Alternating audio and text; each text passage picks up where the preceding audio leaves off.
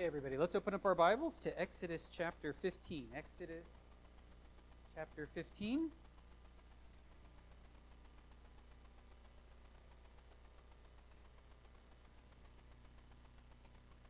Somebody opens the Pew Bible and tells me the page number. I'll shout that out really quickly, and you can turn right there in the Pew Bible. 57, page 57 in the Pew Bible if you'd like to follow along there.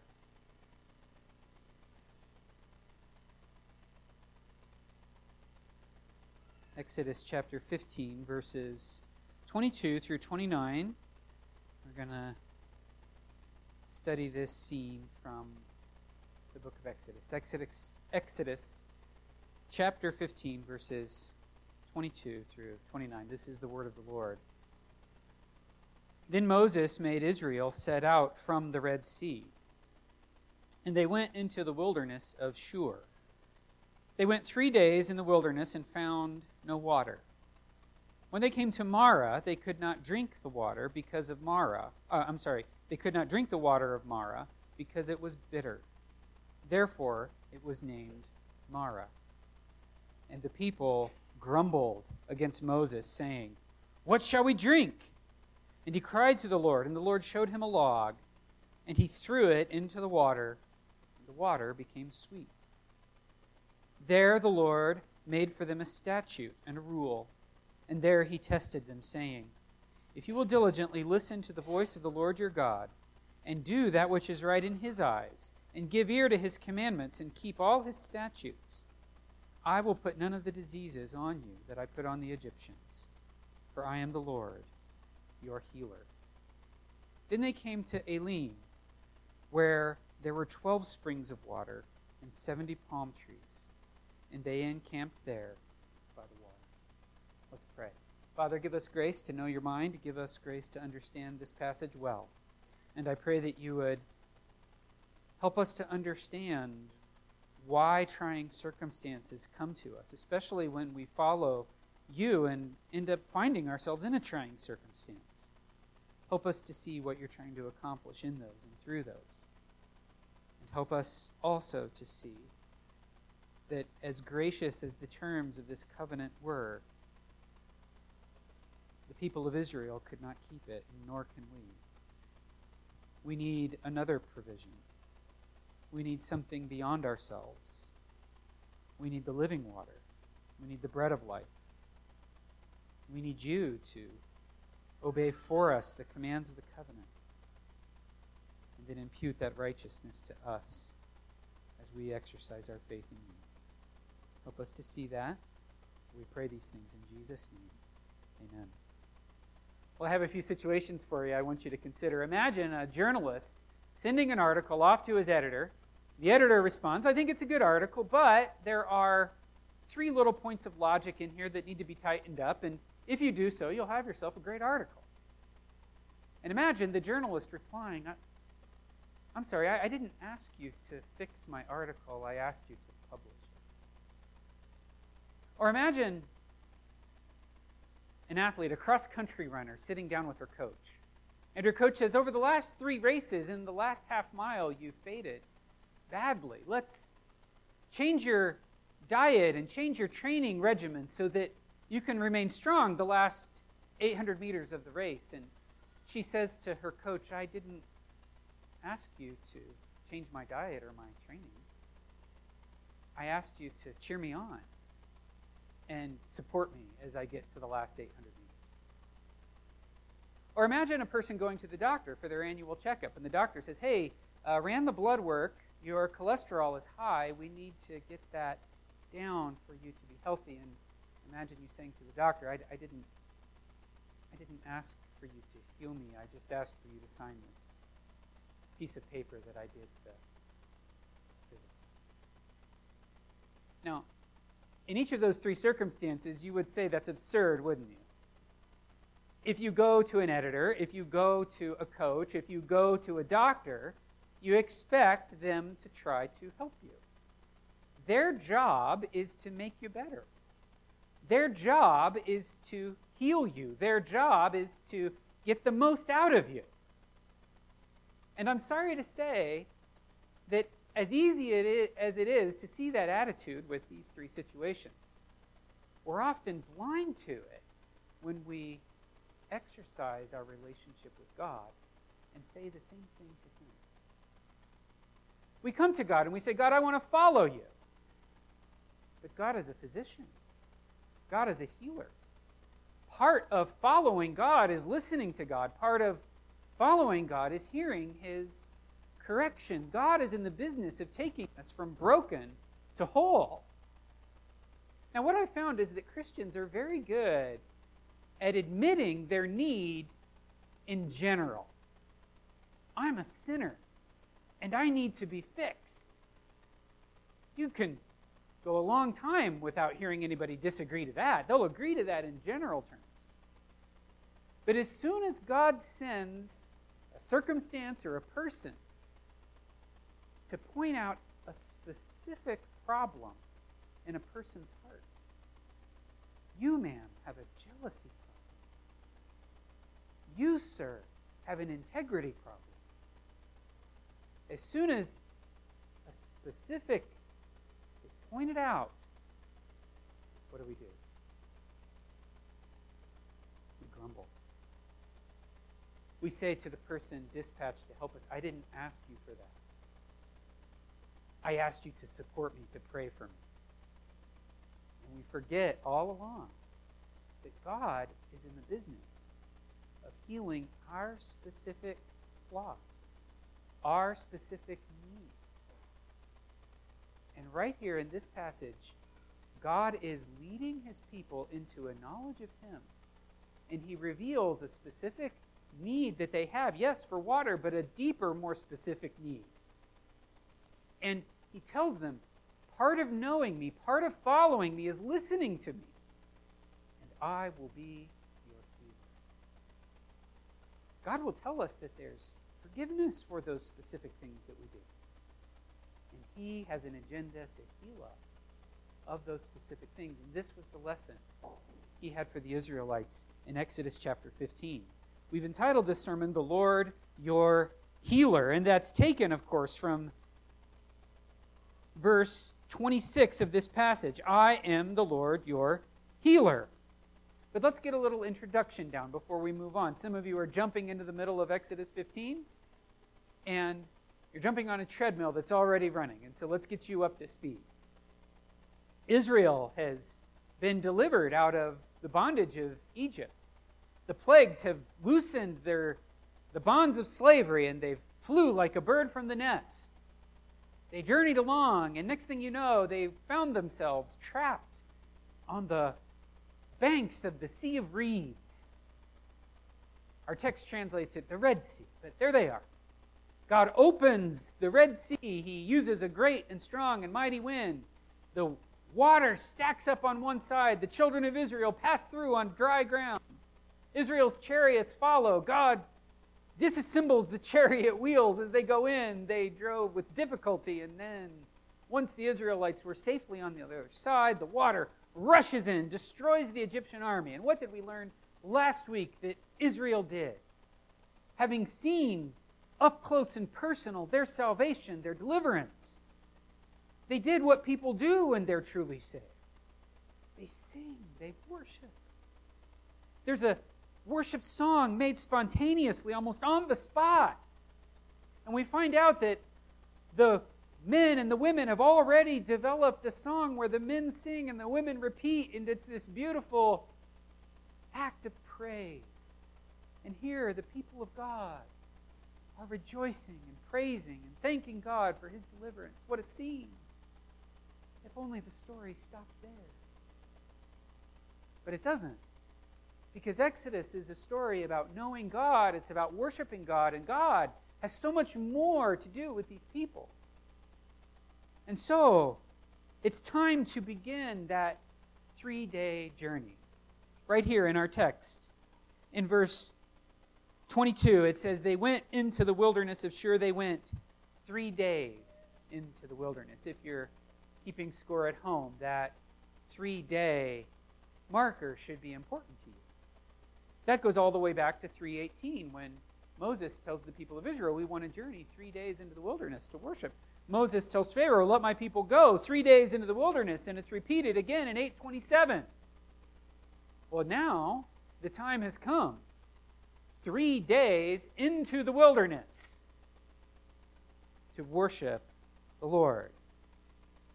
Also, this is the first of 5 scenes of impossibility.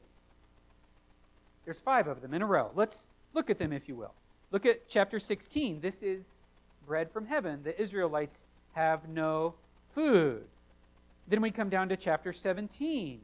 And now there's not only bitter water, but there is no water. They have to get it from a rock. And then in chapter 17, beginning in verse 8, there's a military crisis. Amalek is fighting against Israel, and they're not trained warriors, they were slaves. And it requires divine intervention to get them out of this military crisis. And then go to verse 18. Jethro, the priest of Midian, comes down. And turns out there's civil chaos. The country, the nation is ungovernable. Moses is spending all of his time settling petty disputes, and there doesn't seem to be any end in sight. And so there's 5 distinct scenes of impossible circumstances. And in each scene, God allows the impossibility. God allows the frustration. God allows the disappointment. And in each scene, God makes provision after He raises the need. This is part of the pattern of God. I want everybody to pause with me mentally. Go back to the creation account. It says that God created everything. Everything was good.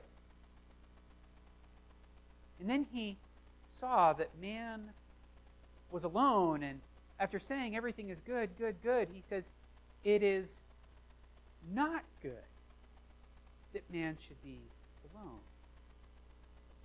What is the very next thing God does?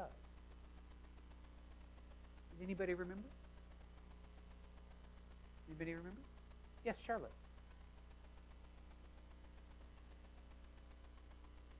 No.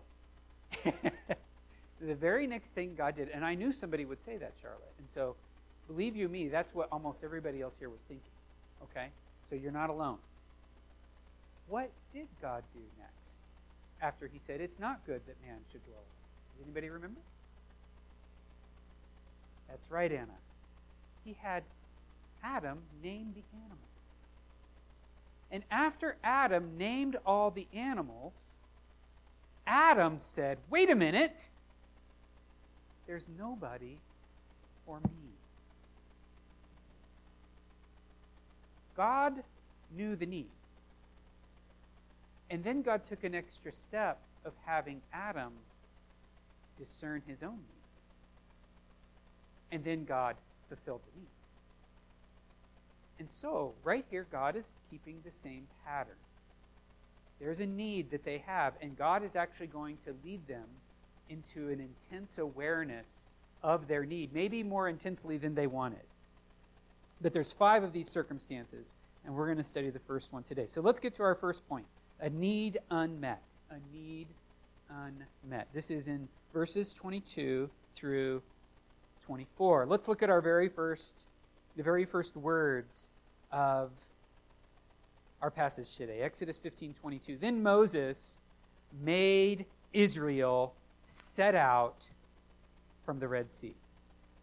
Moses is leading the people, but he's leading by following.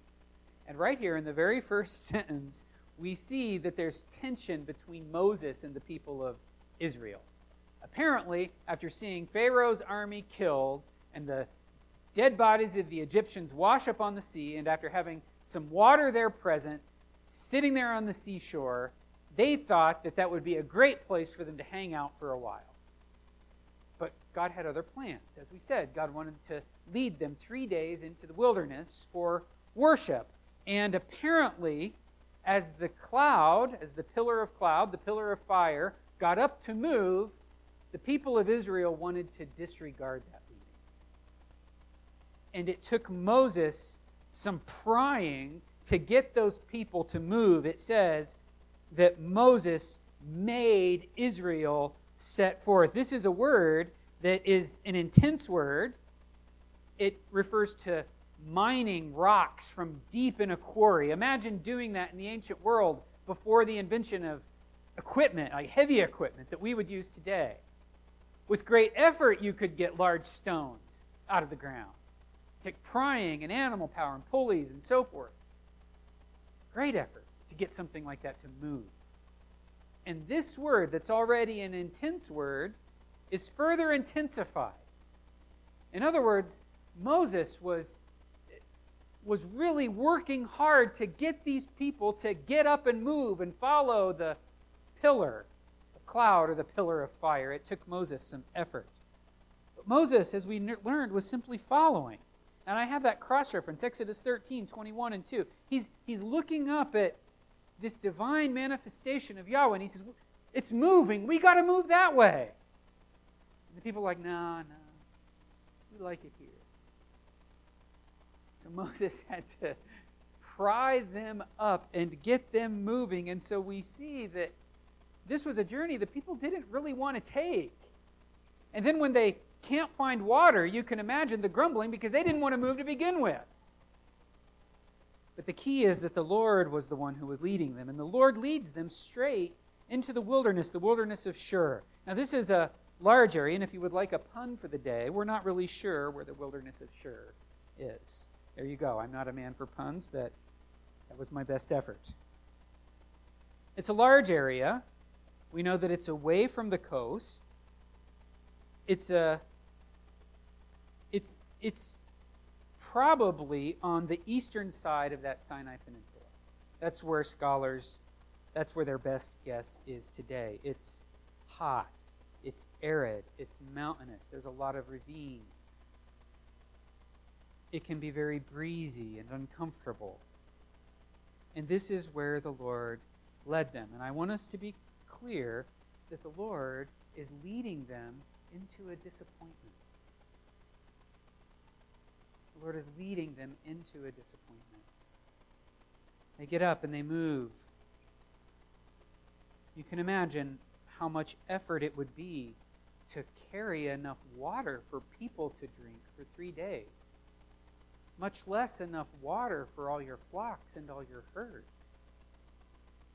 It would have taken an enormous amount of work to carry sufficient water for animals along with people. And they get 3 days into the wilderness, and at first, they're unable to find water.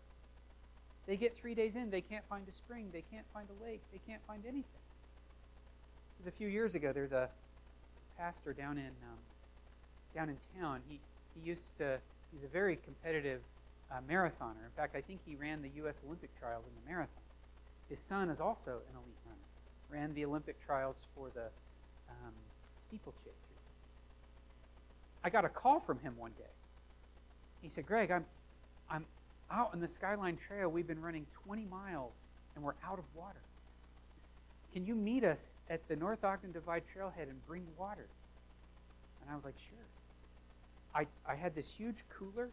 I filled it full of water and Gatorade, more water than I thought any two people could drink. I put it in front of them, and they downed all of that water and all of that Gatorade immediately. They were thirsty. They were thirsty. It was impressive. Equally impressive that they'd been running 100 miles. Well, they can't find anything. The springs are dried up. Moses used to live in this part of the world, and I'm sure as he was walking around, he's like, I remember there was a spring just over here. They'd come around the corner and nothing there. He'd say, man, a decade ago there was a watering hole right over here, and they'd get there and there'd be nothing there. And disappointment upon disappointment, and the dwindling stocks of water, and babies are crying. Children don't have what they need, and animals are starting to get parched. And suddenly they round a corner or come over a divide, perhaps, and they see water. They see some sort of lake or pond or whatever it might be. They get down to it and put a cup in and bring it to their lips and realize that it's unpotable. The text doesn't tell us what exactly made it unpotable. The text only says that it's bitter. It had some sort of foul or pungent odor to it, apparently. There was some sort of mineral buildup, and not even the animals would drink it. Now, friends, you know this. The only thing worse than not having a need met is to have a need promised and then have that promise go wrong. And so they come around this corner, they seek promise, and they arrive at this pond or lake or whatever it is. This is a large group of people, and the water is bitter.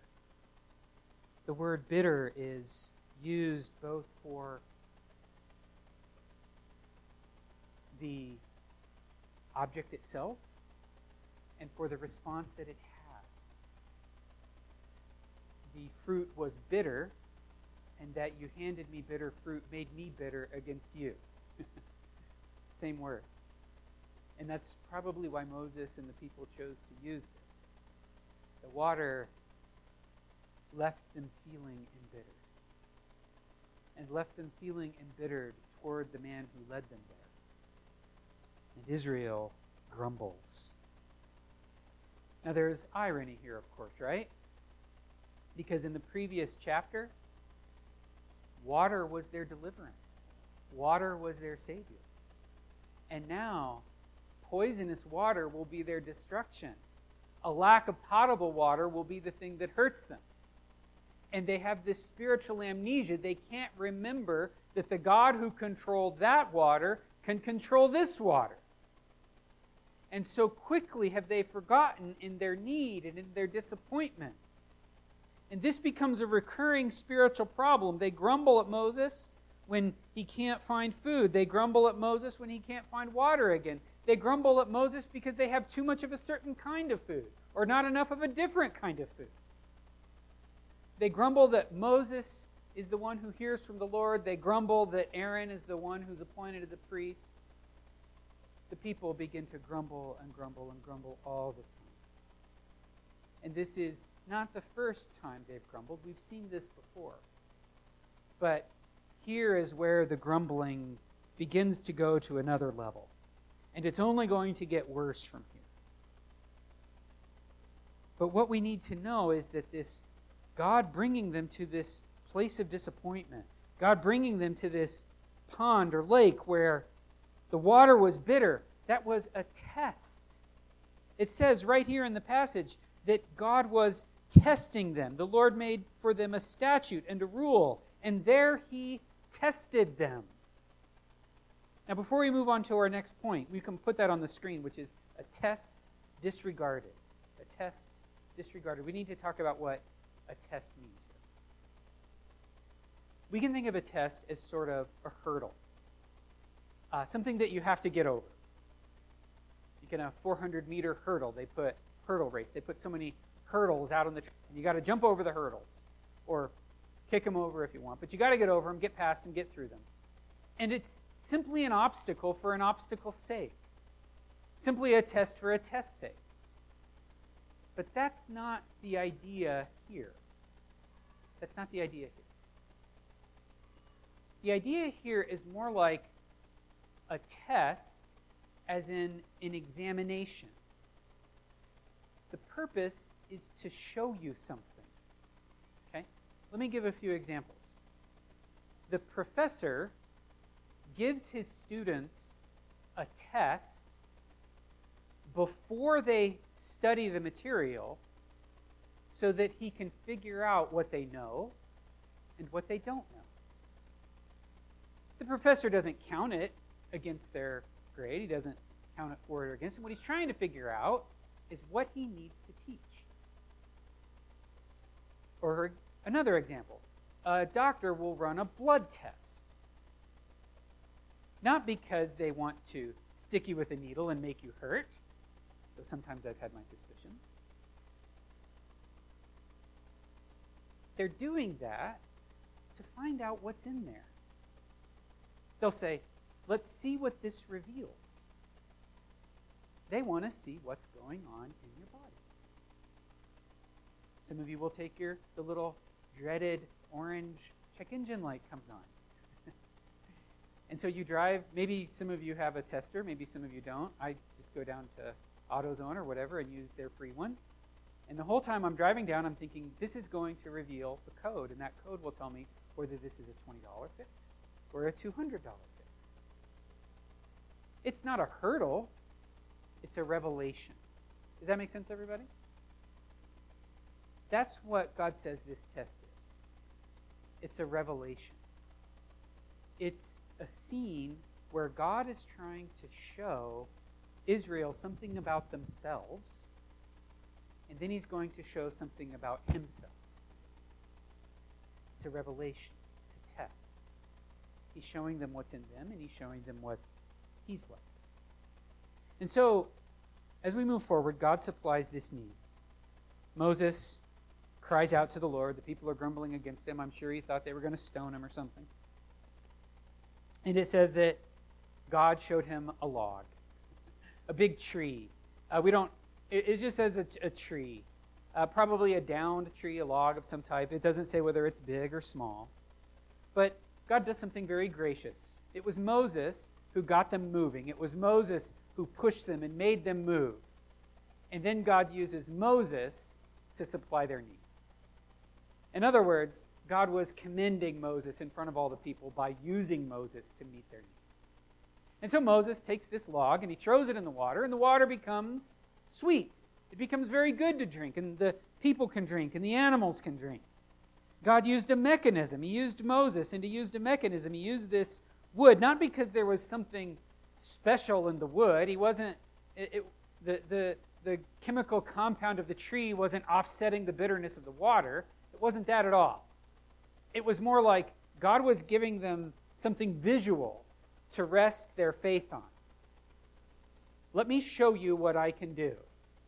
The log is picked up, the log is thrown in, the water becomes sweet. God used a means to help them. And with this deliverance, with this supply of their need, God reveals their hearts. He shows them how little trust they have in him. He shows them how quick they are to complain. He shows them how faithless they are toward their leader Moses. He shows them that they don't really understand what it means to know God or what it means to follow God. It seems to have surprised them that they needed to go 3 days' journey into the wilderness as he said they would. God is showing them how dependent they are on him. He's showing them good deficiencies and bad. But what's important to remember is that it was God who led them into the situation of this desperate need. It was God who made their bodies to need water to begin with. It was God who established the need. It was God who created the need. It was God who highlighted the need. And it was God who met the need. And in that process, God was showing them something about themselves that they didn't really want to see.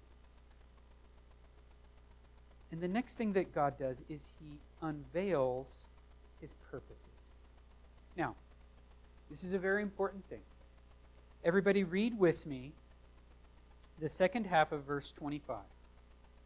There the Lord made for them a statute and a rule, and there he tested them, saying, if you will diligently listen to the voice of the Lord your God, and do that which is right in his eyes, and give ear to his commandments, and keep his statutes, I will put none of the diseases on you that I put on the Egyptians, for I am the Lord your healer.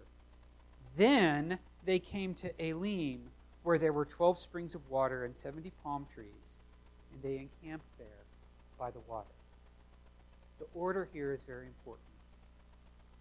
God brought them to this place of desperation. He met their immediate need. Now, it's easy to have your eyes skip over ahead. Oh, they ended up in this desert oasis with 12 springs of water and a bunch of palm trees, vacation spot. How good it was for God to provide. No. God brought them into this need God brought them to this place of desperation to provide a teaching moment about himself. The whole purpose of this need, of this thirst, was to teach them something about himself and about what it means to follow him. If you follow me, you're going to find yourself in places of deep need. If you listen to me, you're going to wind up in places maybe you wouldn't necessarily desire. But I will meet your need. I will take care of you. I am faithful. I will not lay upon you the plagues that I laid upon the Egyptians. This scene was a teaching moment about the character and nature of God. We have 4 things that we can draw from this. Number 1, God is a teacher. Following him means eager listening. He says right here, he says, if you will diligently listen to me. The construction here is a double. If listening, you will listen to me. In other words, if you will intensely listen to me. The picture here is a person cupping their hand over their ear and straining their neck and listening to the Lord. If you will listen to me, following God, knowing God means listening to him. And when you listen, you'll find out that God is compassionate. He says, if you listen to me, if you obey me, I'll put none of the diseases on you that I put on the Egyptians. I'm not vindictive. Yes, you're going to fall. Yes, you're going to disobey. But in the instructions that I'm giving you, I make allowances for that. I make opportunities for you to have your sins covered, to have your sins redeemed. If you listen to me, you'll not only know how to live, but you'll learn how to gain my atonement when you do go sideways. And God isn't vindictive. He's not throwing upon them punishments when they're, in fact, listening. God is trustworthy. He tells them, I will supply your need. I will meet this. And when you find yourself in a difficult spot, by the leading of God, might I say, that is when God is particularly attentive to your needs. I'm going to mention this passage later, but just as an illustration of what I was just mentioning. Jesus had just fed the masses. They wanted to make him king. Do you remember this? And the disciples were like, yeah, let's make him king. And Jesus is like, And he drove the disciples down to the seashore, the Sea of Galilee, and he put them in a boat and said, row to the other side. And they obeyed and started rowing to the other side.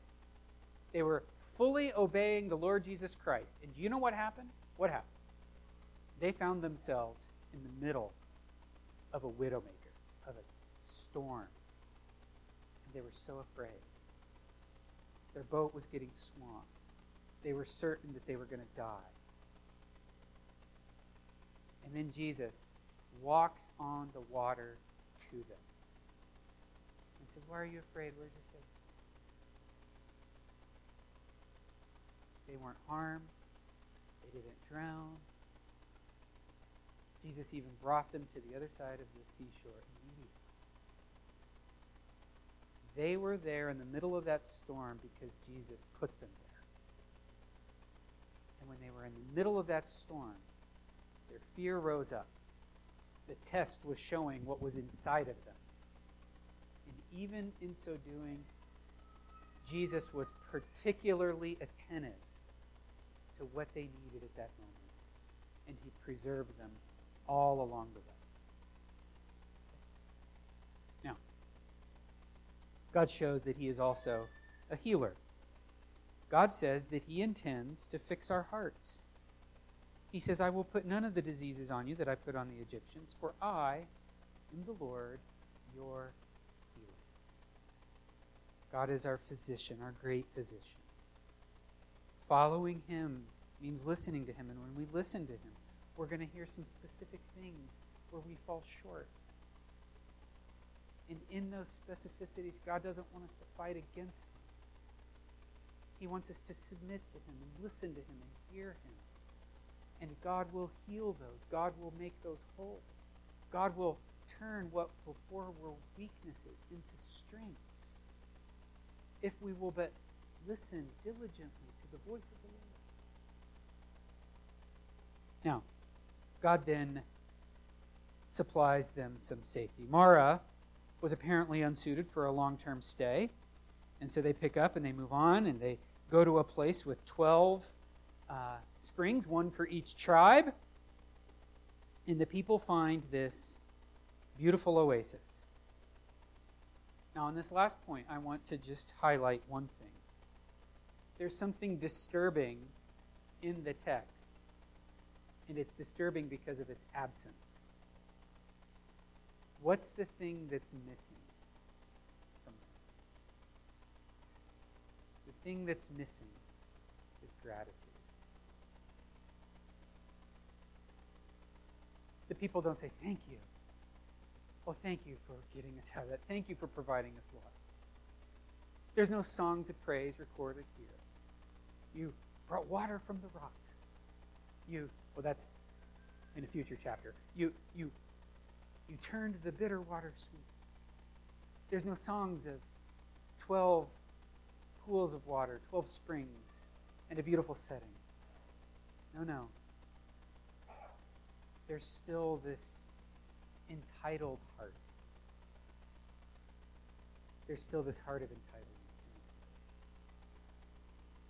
It's going to get worse. It's going to get worse.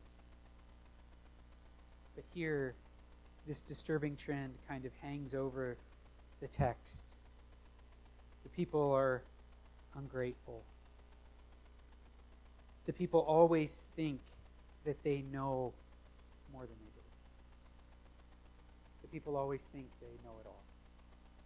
And that leads them to anger and grumbling. And it shows this heart of entitlement that doesn't give gratitude even when they see something miraculous. Now let's draw a couple conclusions before we wrap up for the morning. Number one, Israel's repeated failures along these lines point us to God's ultimate provision. In John chapter 7, verses 37 and 8, Jesus says, I'll give you living water that springs up into eternal life. Jesus says, I'm the bread of life, referring to the manna. People were hungry after they ate manna again. Jesus tells the woman at the well in John chapter 4, if you knew who you were talking to, you would ask him for a drink of water, and he would give you that water, and you would never be thirsty again. You see, here God comes to them with a very reasonable point. Just listen to me. Just listen to me. Even if you sin, I'll hold you up. Even if you sin, I will cover your transgressions. All I want you to do is listen to me, and I will take care of you. I will preserve you. I will make you my people. I will make you my treasured possession. God is showing that he's willing to go to great lengths to protect his people if they will just listen to him. And that proves to be too much because we're sinners. And if we were in that boat, we would do the same exact thing apart from the grace of the Lord Jesus Christ. What this passage is showing us is that even given every advantage, we cannot respond. We cannot secure our salvation by works because we are so totally broken. We need God to give us his righteousness. We need God to make ultimate provision for us in the person and work of Jesus Christ. And these repeated failures prepare us to meet the man who obeyed God's word in every regard. And they prepare us to meet the man who will give us his righteousness simply when we ask for it. And as I said, this is the first of many repeated failures. But these are intended to stack up on us and show us that apart from Christ, are nothing. Apart from Christ, we're sinners. And apart from Christ, we have no hope, even if given every advantage imaginable. It took the work of God to impute his righteousness onto us for us to be made right with him. Number 2, God often leads us straight into impossible situations to reveal us to ourselves and to highlight God's provision. That's not a typo, to reveal us to ourselves. Maybe some of you have said this. I was shocked at what came out of my mouth. Have any of you said that about yourself? Or you've said, I'm so disappointed in myself. Or looking back, I can't believe I let myself go that far, get that far. Sometimes what's obvious to everybody else around us is really hard for us to see. And let's say for a moment, let's just say for a moment, I'm going to pick a random shortcoming, okay? Let's say I'm a man who tends to lose things, okay? Total hypothetical. I'm a man who loses things. But I don't know that, right? Let's say Dirk comes up to me one day and says, Pastor Greg, you lose things a lot.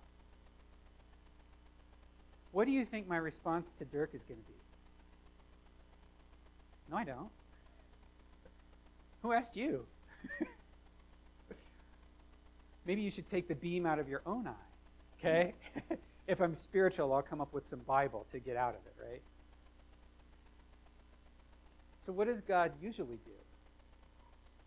He puts us in a situation where we can see it for ourselves. And then we go, oh God, that's me. I need your help. And then we see God beginning to come in and meet that need and help us through. So when the trial comes, don't despise it. See you for yourself. And then allow God's provision to help you through. Let's pray.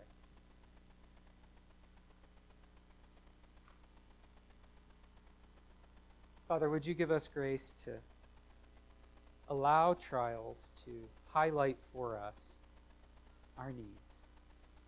And I pray that we would submit to your word with open and contrite hearts. May we see your purposes for us.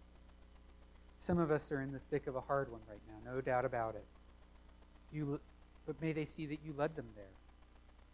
May they wait on you. May they look to you for the things that you're trying to accomplish in that trial.